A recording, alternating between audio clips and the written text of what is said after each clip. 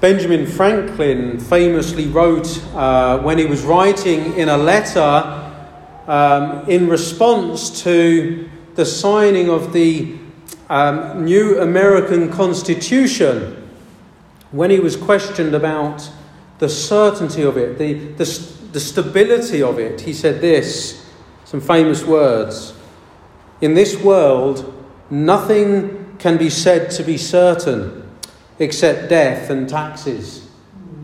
I think a number of other people have said this too. And there's much wisdom in that, isn't there? But I think that he doesn't go far enough. I think suffering should also be in that list of certainties. Eliphaz, one of Job's friends, later on in the book, says this: "Man is born to trouble as the sparks fly upwards." And we get the sense there, don't we? The sense of certainty. Maybe if you asked me, if you did ask me if I would like a coffee, I could quite easily say to you, "Do the sparks fly upwards?" And you'd know immediately what I'm saying, wouldn't you? Well, yes, of course. As the sparks always fly upwards without any variation, so I would like a coffee. And so that is what Eliphaz is saying, that mankind in general is born to trouble. Suffering will come. But indeed, more so for the believer, for Christians, for followers of Christ. In the Bible, Jesus Christ himself speaks of the suffering of his followers. In John's Gospel, he says, "If they persecute me, then they also will persecute you." Suffering will come. Now, Jesus, in the context that he was speaking specifically of the outward persecution for standing for Christ. But I think that in good and necessary consequences, a good deduction from this would be that we face the same kinds of suffering, the same kind of opposition that Christ faced. We see Christ facing opposition from Satan himself, being tempted, being opposed, finally being nailed to a cross. And so, as with our Master, so it will be with us. And so an important question to ask, and for us to answer, is when the inevitable comes, how should I, as a believer, respond? How should I, as one of God's children, respond when suffering strikes? Now, we must confess, and we know that suffering comes into our lives for varying reasons. Sometimes it comes because of foolishness on our behalf, and we suffer the consequences.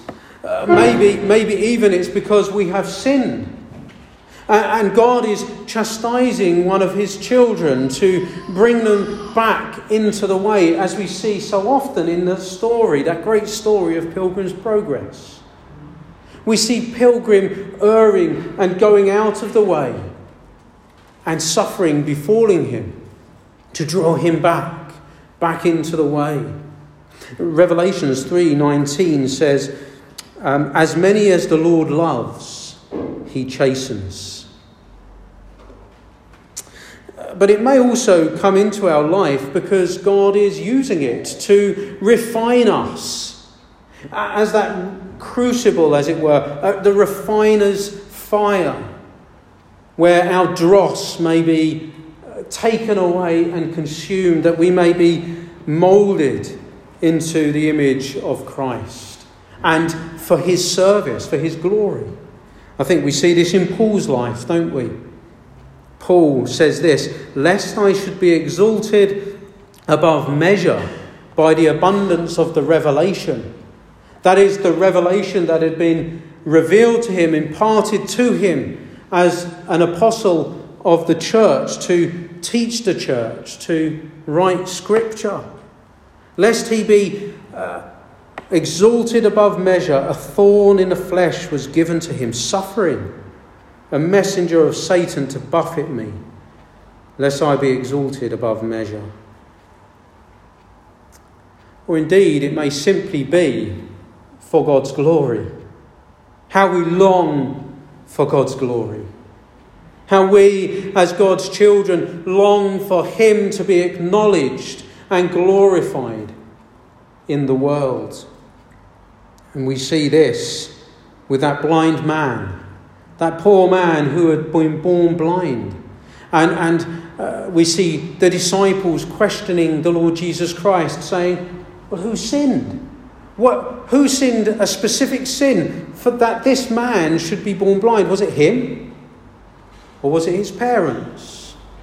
And Jesus says, no, neither. But he is blind so that the works of God could be displayed. And indeed, God's glory should be central to everything in our lives. And whenever we are faced with suffering, it'll be, in the end, for God's glory. But no matter what reason, I know I've taken some time over going through these, but we must recognise that no matter what reason here this morning you may be suffering, or that you may suffer in the coming days. We've just heard this announcement that once again there's going to be lockdown, when we are isolated from friends and family, from loved ones in the church, and we have lost the freedom to gather together in the way we would like. Inevitable suffering will come. But no matter what the reason of the suffering, we must always acknowledge that God is in control. We must always acknowledge that it's from him. And as we come to Job this morning, I think there is none other or no one else who suffered as a believer like Job. Job suffered greatly, didn't he? And so I would like to concentrate on verses 20 and 22 in particular. Job's response to suffering, indeed, so that we can learn from him. But firstly, we need to see, what was Job's suffering? What was it that happened so bad to Job? Now, Job was a godly man, but there was something that we rarely see. He was also wealthy. Oftentimes we see men of great wealth and great standing who rely solely on their wealth, who have made it their be-all and end-all. And yet here we have a man who, though very prosperous, though very renowned, he was also God-fearing. In verse 1 we read that Job was blameless and upright, one who feared God and shunned evil. Now, this isn't to say that this man was perfect. No, we know that there is none righteous, no, not one. But indeed, in all his action, he sought to serve God. He sought in every fibre of his being to follow him and to know him as Lord in his life. We see this in the way he shunned evil and the way he knew the propensity of his own heart to sin. We see him, don't we, that every time his children would have a party, perhaps a birthday party, he would send and consecrate them, draw them out to himself, so that he may sacrifice on their behalf, lest they just sinned in their heart, lest they thought in their heart that they had it all, that they were good enough and sought to live without God. That's the essence of those words there. The cursing God is the essence of not acknowledging him, of believing they are able to live without him, lest in that time of revelry and partying they forget God. And so Job understood the propensity of man's heart to sin, and he shunned it, and he sought to be right with God daily. And I think in this way, this man, Job, was living in a way that was preparing himself for the day of trouble. He wasn't putting all his emphasis on his stuff. He wasn't relying on his own righteousness. No, he acknowledged God. And so here I think we need to challenge ourselves. This challenges us as God's people. Are we living like this? Are you living in a way that prepares you for the inevitable day of suffering? Are we acknowledging God in all things? Now, Job had no idea of what was going on in the heavenly realm. But there was one day when this wealthy man, this prosperous, godly man, came to the attention of the heavenly courts. And we see here Satan coming into God's presence. And God recommends Job as a man who is godly. And Satan chose and desired to have him, desired to persecute him, to afflict him with great suffering, because he believed that if he did so, then Job would curse God. And we see the relentless nature of this dark day, don't we? Immediately another servant came, and another servant came. Before one servant could finish telling the bad news, another servant came to tell more bad news. And this man, in the space of one day, lost all his wealth, lost all his household, his servants, lost his renown in society as the great man. And indeed, he lost all his children. What a dark day. What a dark day. And yet we see he doesn't sin. He doesn't curse God as Satan was desiring. And there's so much here to learn in this first chapter of God's sovereignty, of the sinfulness of sin, of the man's responsibility, of the relationship and the dynamics of the evil one in this world. But this morning, as I've said, I want to pass by over that, acknowledging that God is in control, but look at his response to that grief that he had, that great affliction. And firstly, I'd like to see in his reaction, his grief.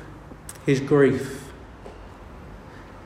I think in many churches today, in many, certainly churches in this nation, and as a country as a whole, we tend to be quite stoic, don't we? That stiff upper lip. We think it's weakness to grieve. We think that we should be able to go about and not grieve. But here, Job demonstrates grief. But we must notice that he demonstrates grief, but in the right way. There is a wrong grief, and there is a right way to grieve. We see, verse 20, then Job arose. He tore his robe, and he shaved his head. You see, the tearing of garments and the shaving or plucking of the hair of the head was a common way to display grief.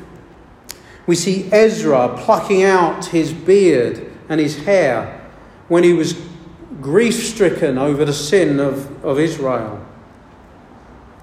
Jacob, when he thought that Joseph, his beloved son, had been killed, tore his coat.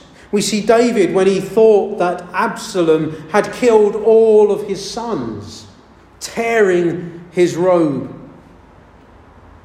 So we see this is the outward expression of grief. Job grieved.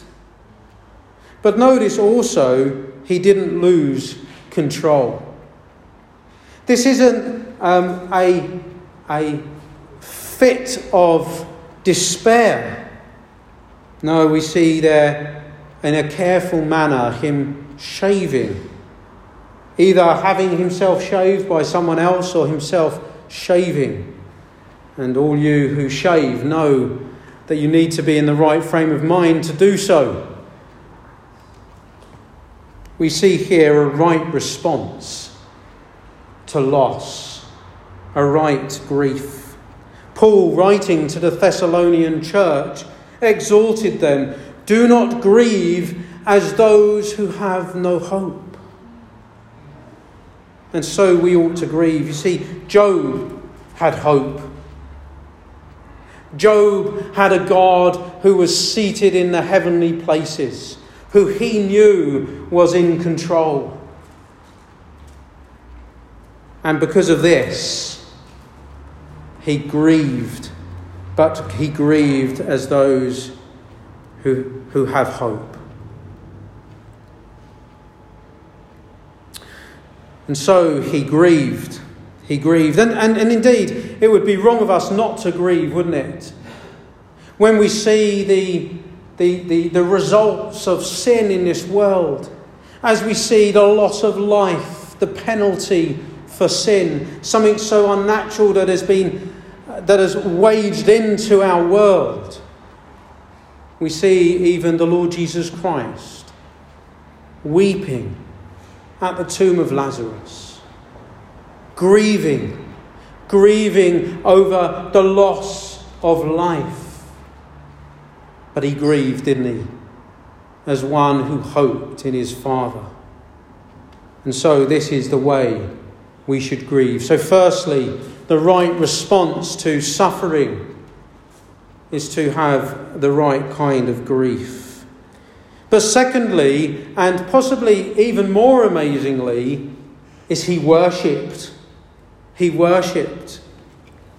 We see verse 22. He fell to the ground and worshipped. Now just imagine this for a second. In that same day, he lost everything. He lost absolutely everything. And yet his first response is to get down on his knees. And he worshipped God for who he is. He worshipped. In all his grief, he did not let that grief overwhelm him, for him to become self-centered and looking inwards. No, he looked outwards and he worshipped God. And notice his truly profound words. I wonder how many of us would say this if we were struck like Job. Naked came I came from my mother's womb, and naked shall I return there. The Lord gave, and the Lord has taken away. Blessed be the name of the Lord. He blesses God because he knows that God is Lord. And the reason he was able to do this in the midst of such suffering and grief was because he had a right knowledge and understanding of who God is. Of who God is. He knew that he was the creator. He is the giver of life and every good thing. Job understood that everything that he had was given by the hand of God, and it was in God's hands and will to do with as he pleases. He recognized that the things that were given to him were but a gift, and God could rightly take them away. And though God chose to, on that particular day, Job, because of his understanding, his knowledge of his God in heaven, worshipped. Habakkuk, I think, has this exact same knowledge, and a knowledge that we need to comprehend. He says, and just think about this, really concentrate on this. Though the fig tree may not blossom, nor the fruit be on the vines, though the labour of the olive may fail, and the fields yield no food, though the flock be cut off from the stalls, yet I will rejoice in the Lord. I will joy in the God of my salvation. Do you understand what Habakkuk is saying here? Just think. He's going through everything, every gift that the Lord could give that sustains life. He's saying, though there might not be figs on the trees to eat, though there'll be no fruit of the vines, grapes and wine to drink, though the olives may fail, no olive oil, no olives to eat, and that there be no food in the field. So we've gone through drink, we've gone through oil, we've gone through wheat, barley, all of crops of the earth. Then we see that all the flocks are now cut off from the stalls. There is famine. There is nothing. There is pestilence. And yet in all that, Habakkuk resolves to rejoice in God. Why? Because God is God and there is none other. And it is in God that we have salvation. My friends, there are far greater things to concern ourselves with than what we fill our bellies with. And that is eternity. And Habakkuk realised that though there may be famine in the land, yet there is salvation with God. And so we can rejoice for so great a salvation. To bring this into more a contemporary light, though I suppose it's not that contemporary, Horatio Spafford, I'm sure many of you will have heard his story. What a harrowing story it is. But many of us don't hear the whole truth of his story.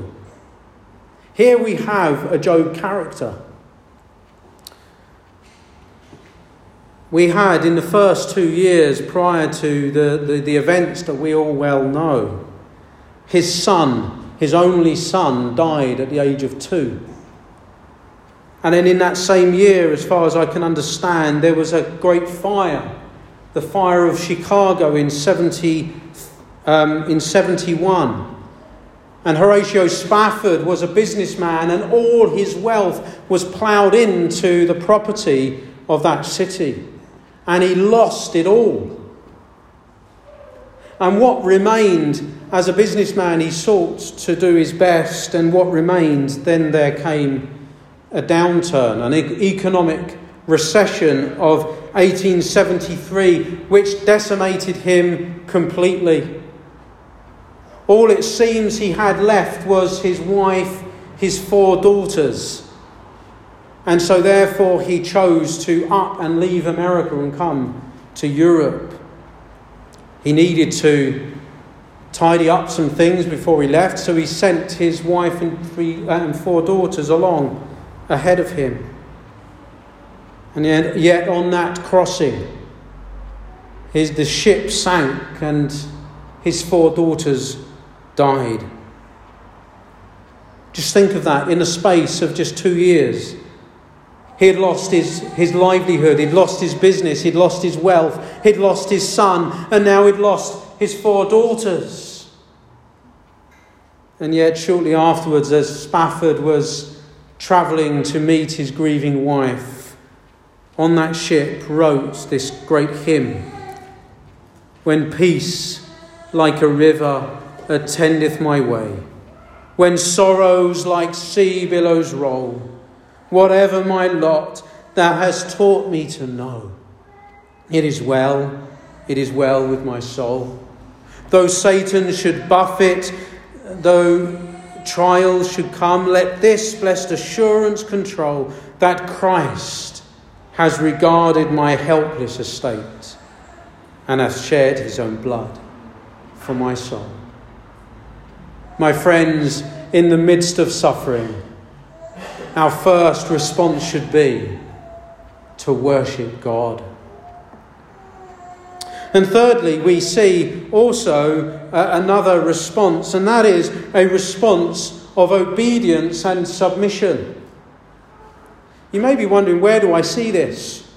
Well, I believe that all of the above shouts out that he was submitting to God's will.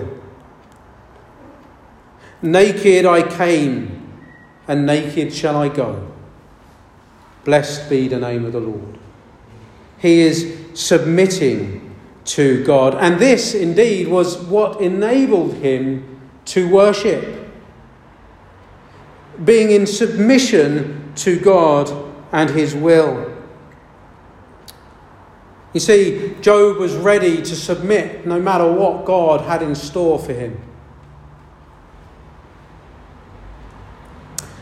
Later on in chapter 2, when Job's wife, after he had been afflicted once again, but afflicted in his body this time, and his wife comes to him and urges him to curse God and die, he says this: "Shall we indeed accept good from God? Shall we not accept adversity?"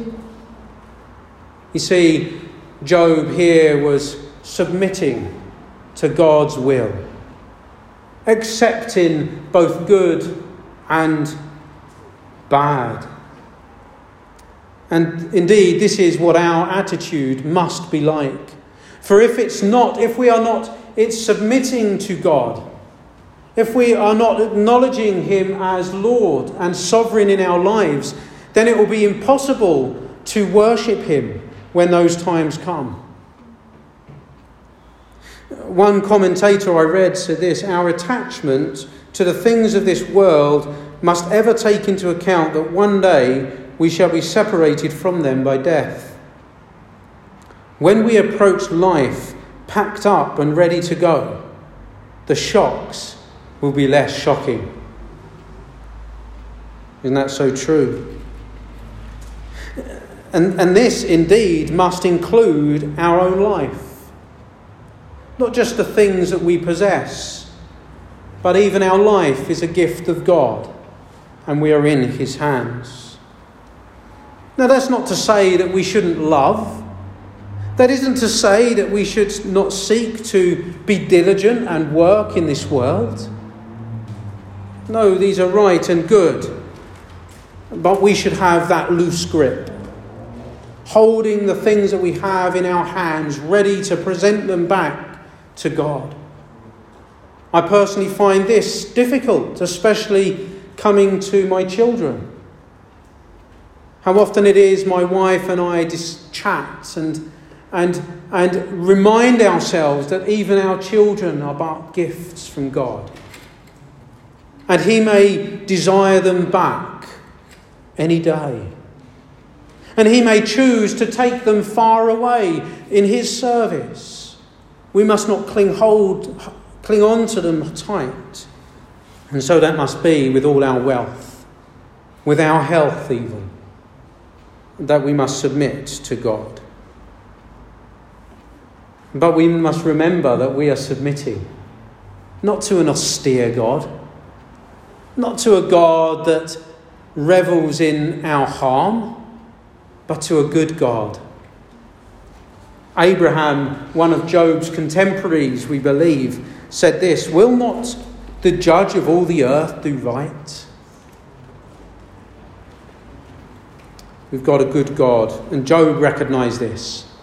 Abraham recognised this. And yet they were still in the land of shadows. They were still hoping for that promise of Christ, of a new world to come, of salvation to come in a great sacrifice.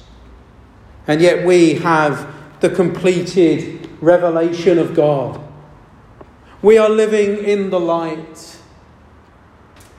We have it said to us by Paul that all things are working together for the good of those who love God and for the good of those who are called according to his purpose. We can rest upon him because he is God, good. And he has given us his Son. He has given us his Son that we might have life and life eternal.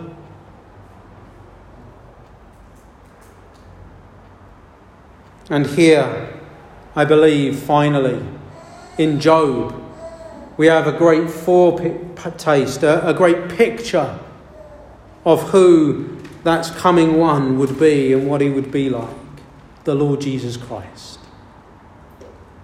The Lord Jesus Christ, the truly righteous man, who suffered a greater suffering than anyone could ever possibly have or imagine.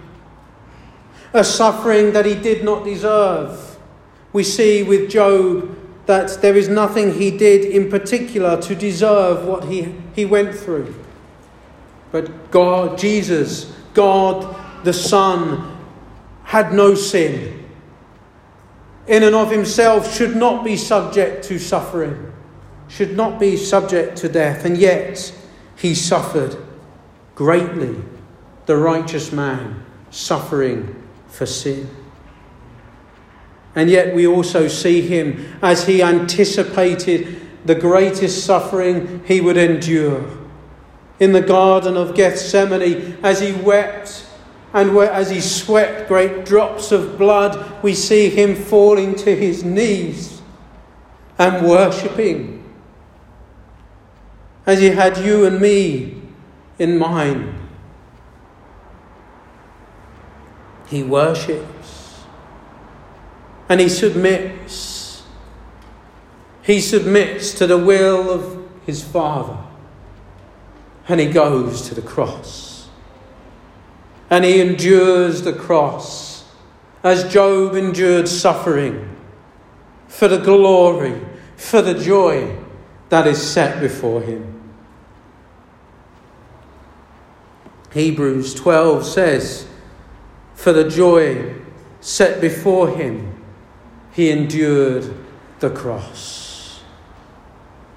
My friends, we do not have a God who does not sympathize with us.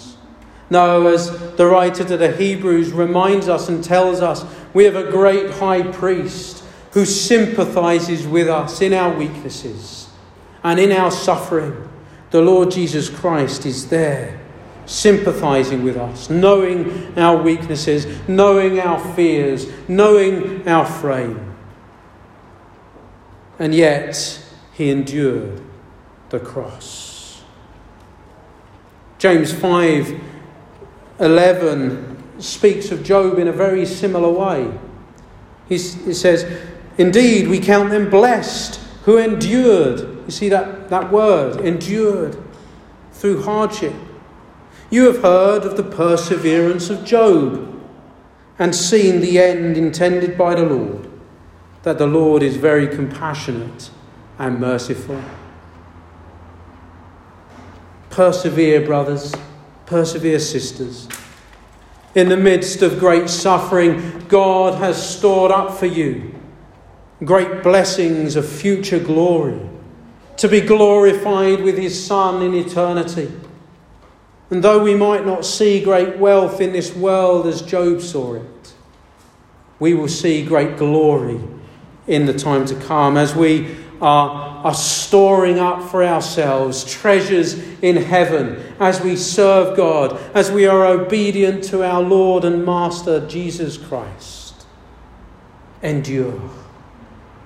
Be patient and suffer well, ever worshipping God, ever worshipping our Saviour, for we have a Saviour who knows all things, who knows the end from the beginning. In Revelation he says, I am the Alpha and the Omega, the beginning and the end.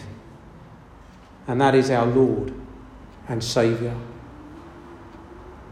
But friend, if you are here and you are not following Christ this morning, the sufferings of this world is just but a foretaste of what is to come. As I've noted, Christ didn't deserve suffering because he did not sin, yet each in this room are sinners. We deserve it. We deserve nothing but the wrath of God. And one day we will endure that wrath. We will stand under that wrath. And we will be suffering and afflicted for eternity as we endure the just punishment for our sin. Yet the glory of the gospel, the good news, is that the Lord Jesus Christ endured that suffering, endured that punishment as he was there 3 hours on the cross, taking on him the punishment of all who believe in him. So my friends, whilst today is day, whilst there is breath in your bodies, call upon him. Repent, turn from your wicked ways and believe on the Lord Jesus Christ. Look and live. Though you may die today, though you may die tomorrow, you will live for eternity, glorying in God forevermore. Amen.